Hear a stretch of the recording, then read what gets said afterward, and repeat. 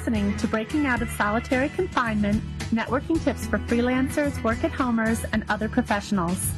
It is Monday, August 20th, 2007, and I am your host, Carolyn Kelly Klinger.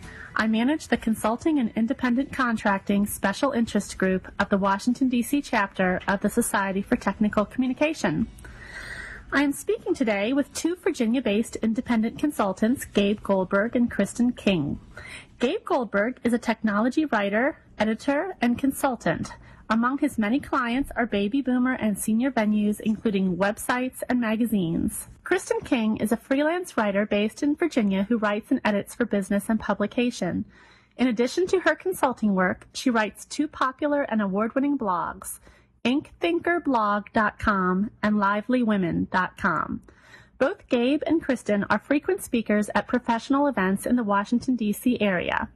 Gabe and Kristen spoke on the topic of networking at an event sponsored by the STC Washington, D.C. chapter on June 12th. They received rave reviews from the audience, and this gave us the idea of distilling some of their sage advice in this podcast. Without further ado, let's start talking about the fascinating topic of networking and how independent consultants, in particular, can do it more effectively. Gabe, from your point of view, what is networking? It's really any way that people can meet each other and interact with each other and develop their personal networks, whether for personal interests or professional interests. Kristen, from your point of view, what is networking? Well, I would say, just to add to what Gabe said, that networking is really a way to build relationships with people who you may be able to help and people who may be able to help you. And Gabe, how has networking helped your career? Well, in many different ways. I've made many friends, people that I stay in touch with separately from my professional interests. I've learned from people I've met as a consequence of networking, and certainly most important from a business point of view, I've had many clients, many organizations that I've done work for encountered through networking. Kristen, what about you? How has networking helped your career? Well, I originally started out on staff at a medical journal, and when I decided to start freelancing full-time, I used the connections that I had made during that job to really launch my freelance career in a lot of ways. And ever since then, it has been a great source for me of work, and it's also opened a lot of doors for me as far as speaking opportunities, my professional blogging work, all kinds of things. So it's been a really valuable tool. Great. Gabe, many people have a negative impression of networking. How can you overcome that? Well, you really have to keep it natural. You can't force it. You can't set out to network in some way that's artificial and doesn't really match your own personal nature. But if you take advantage of your personal strengths, you can use networking in ways that don't irritate people, that are not intrusive, and yet get quite a lot of benefit. Thanks. Kristen, how do you overcome any fear that you might have of networking or any negative feelings you might have about networking? Well, I tend to be a little bit nervous when I'm meeting people for the first time, and what I've learned to do is to really focus on the other person and how they might be feeling rather than how I'm feeling. And I try to think of myself as someone who may be able to give them something they need. And by focusing my energy more on them and less on being nervous and feeling shy, I'm able to kind of get through that roadblock and really enjoy getting to know people at professional events and just people that I meet on a daily basis who I may have something in common with business-wise. Thanks. Gabe, how can you network if you work alone or you're a freelancer? Probably the most important thing to remember is that networking can be done either online with email or on web chats or any other online forum, as well as in person. So if you're isolated and you're not getting out or you're in a remote area, you can still be very effectively networking by just being online, being visible, taking part in the overall internet community. If you live in an area where there are meetings, there are organizations that you can participate in, get out, volunteer, meet people, attend meetings, take classes, offer presentations, give classes, and all of those are just dynamite ways to network. Kristen, do you have anything to add about how you can network if you work alone? Absolutely. One thing that has been really a wonderful opportunity for me to network has been joining my local Chamber of Commerce. And I'm actually mostly the only freelance writer in the chamber, and so it's given me kind of an untapped pool of people to work with. And that's been really fun to kind of get to know other business owners in my community. And also, since the last time we had spoken about networking, I joined LinkedIn, and I have, I think, close to 50 connections already, and I've had people contact me since then saying they know me through someone and wanting to know if I could do some work for them. So that has gotten me really good results really quickly. That's very impressive. Gabe, when you network through discussion lists, how can you make yourself stand out in a positive way?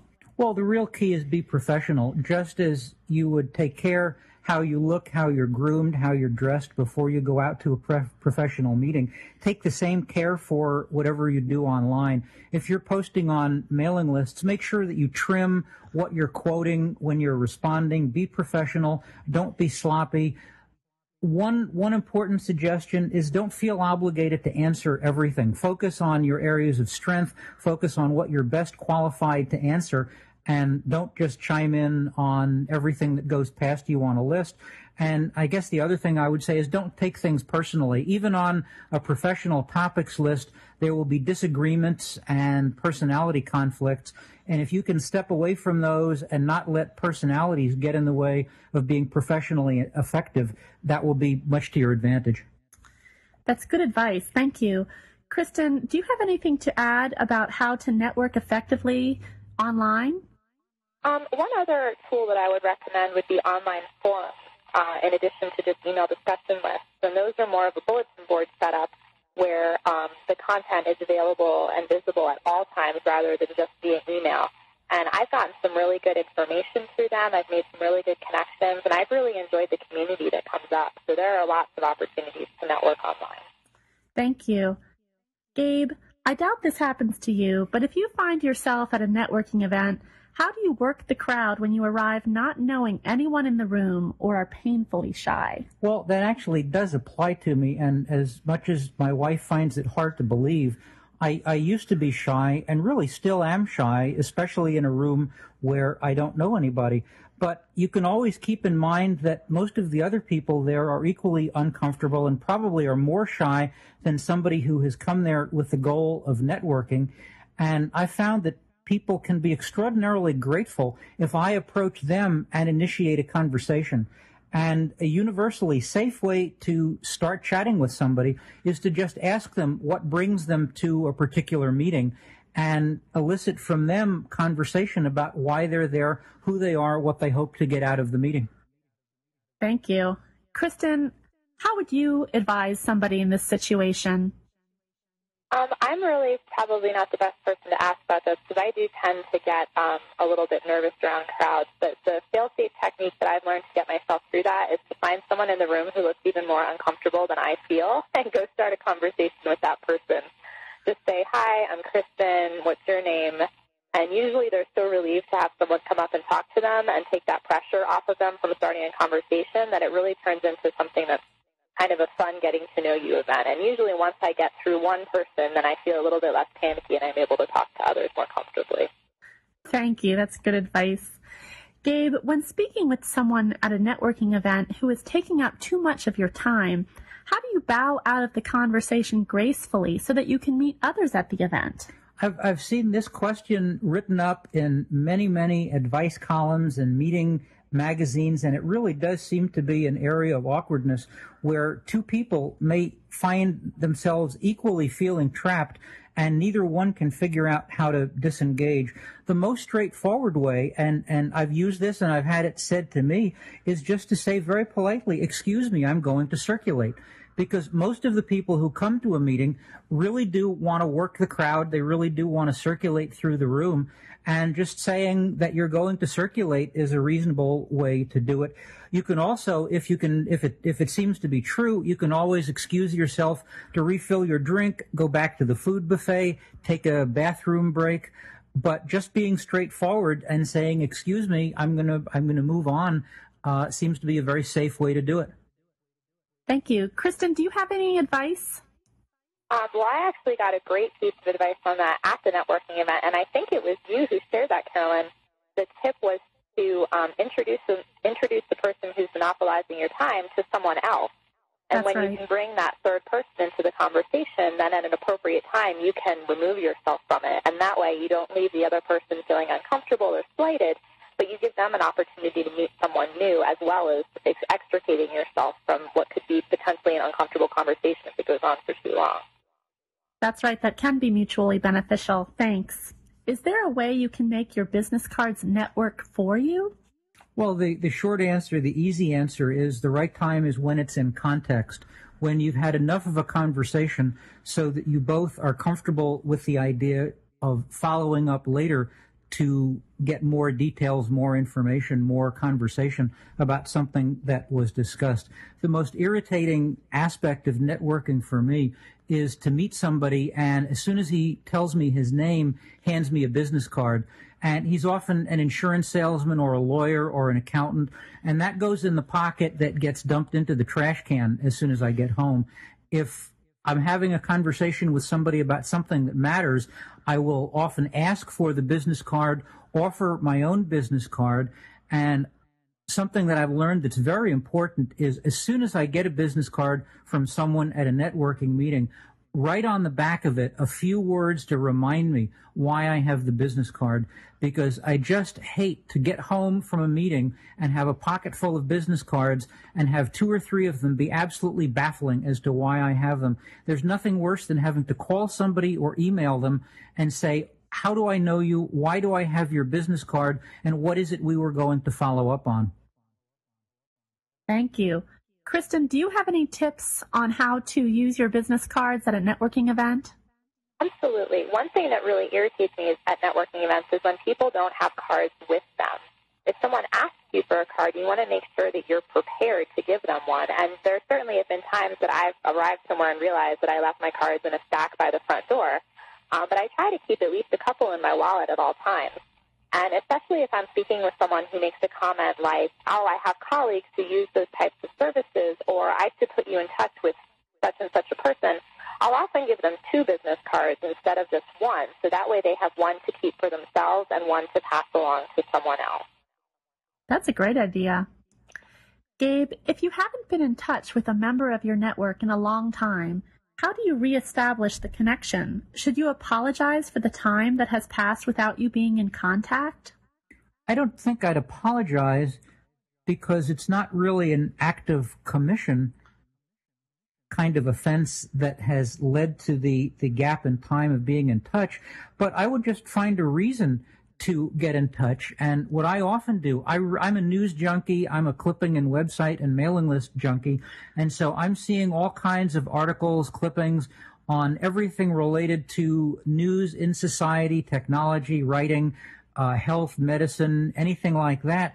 And I always have in the back of my mind a list of who is interested in what kind of topic.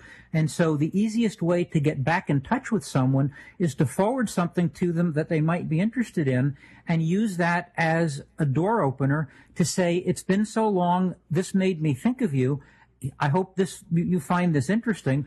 And then if you have something else in mind to pursue, that gives you an opportunity to do it. Thank you. Kristen, do you have any tips on how to deal with time passing between contacts? Yes, I love what Gabe suggested. I try to do that whenever I can. But I also have found that it's really effective to just send someone a note and say, I was just thinking about you today. I haven't heard from you in a while, and I wanted to see how such and such a project that you mentioned last time we spoke was going, or how was your vacation, or anything that we may have talked about that might offer a personal connection. Even if I don't have something specifically to offer them, just to check in and see how they're doing. And a lot of people don't have that happen to them very often, so they're usually very receptive and very glad when they get that type of message from someone that they've had a connection with in the past. That's a very good point. Gabe, do you have any other thoughts on networking that you'd like to share with us today? 2 more thoughts come to mind. One is that if you're going to take networking seriously, keep records. Whether you use ACT as a contact manager, whether you just use a flat text file to keep records, whether you use a database or a spreadsheet, keep track of people that you have dealings with. Not necessarily every business card that you collect, but certainly everyone that you send a follow-up note to. Keep records so that if you run into them again a month later, a year later, 5 years later, there's continuity between what happened in the past and a current interaction. And the other suggestion is to just get out and do it. And the more involved you get with organizations, the more you volunteer, the more you participate, the more visible you are, networking will take on a momentum of its own.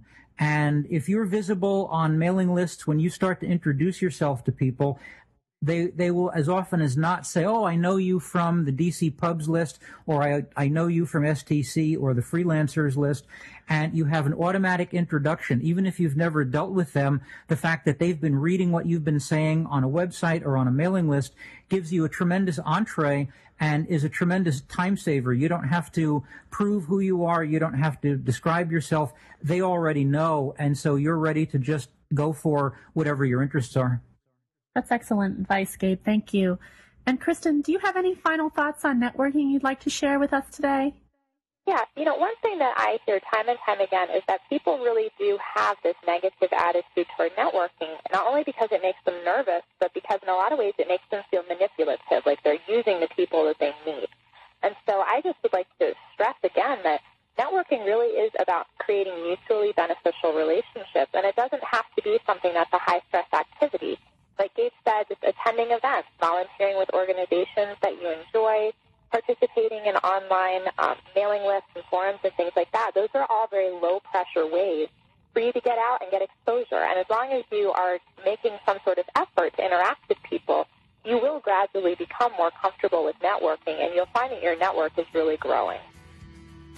Thank you so much, Gabe and Kristen, for participating in today's podcast. Your advice has been spot on, and I'm sure will be very useful for many people. This has been Carolyn Kelly Klinger of the Washington, D.C. chapter of STC. If you want to find out more about our organization, see www.stcwdc.org. Thank you for tuning in today.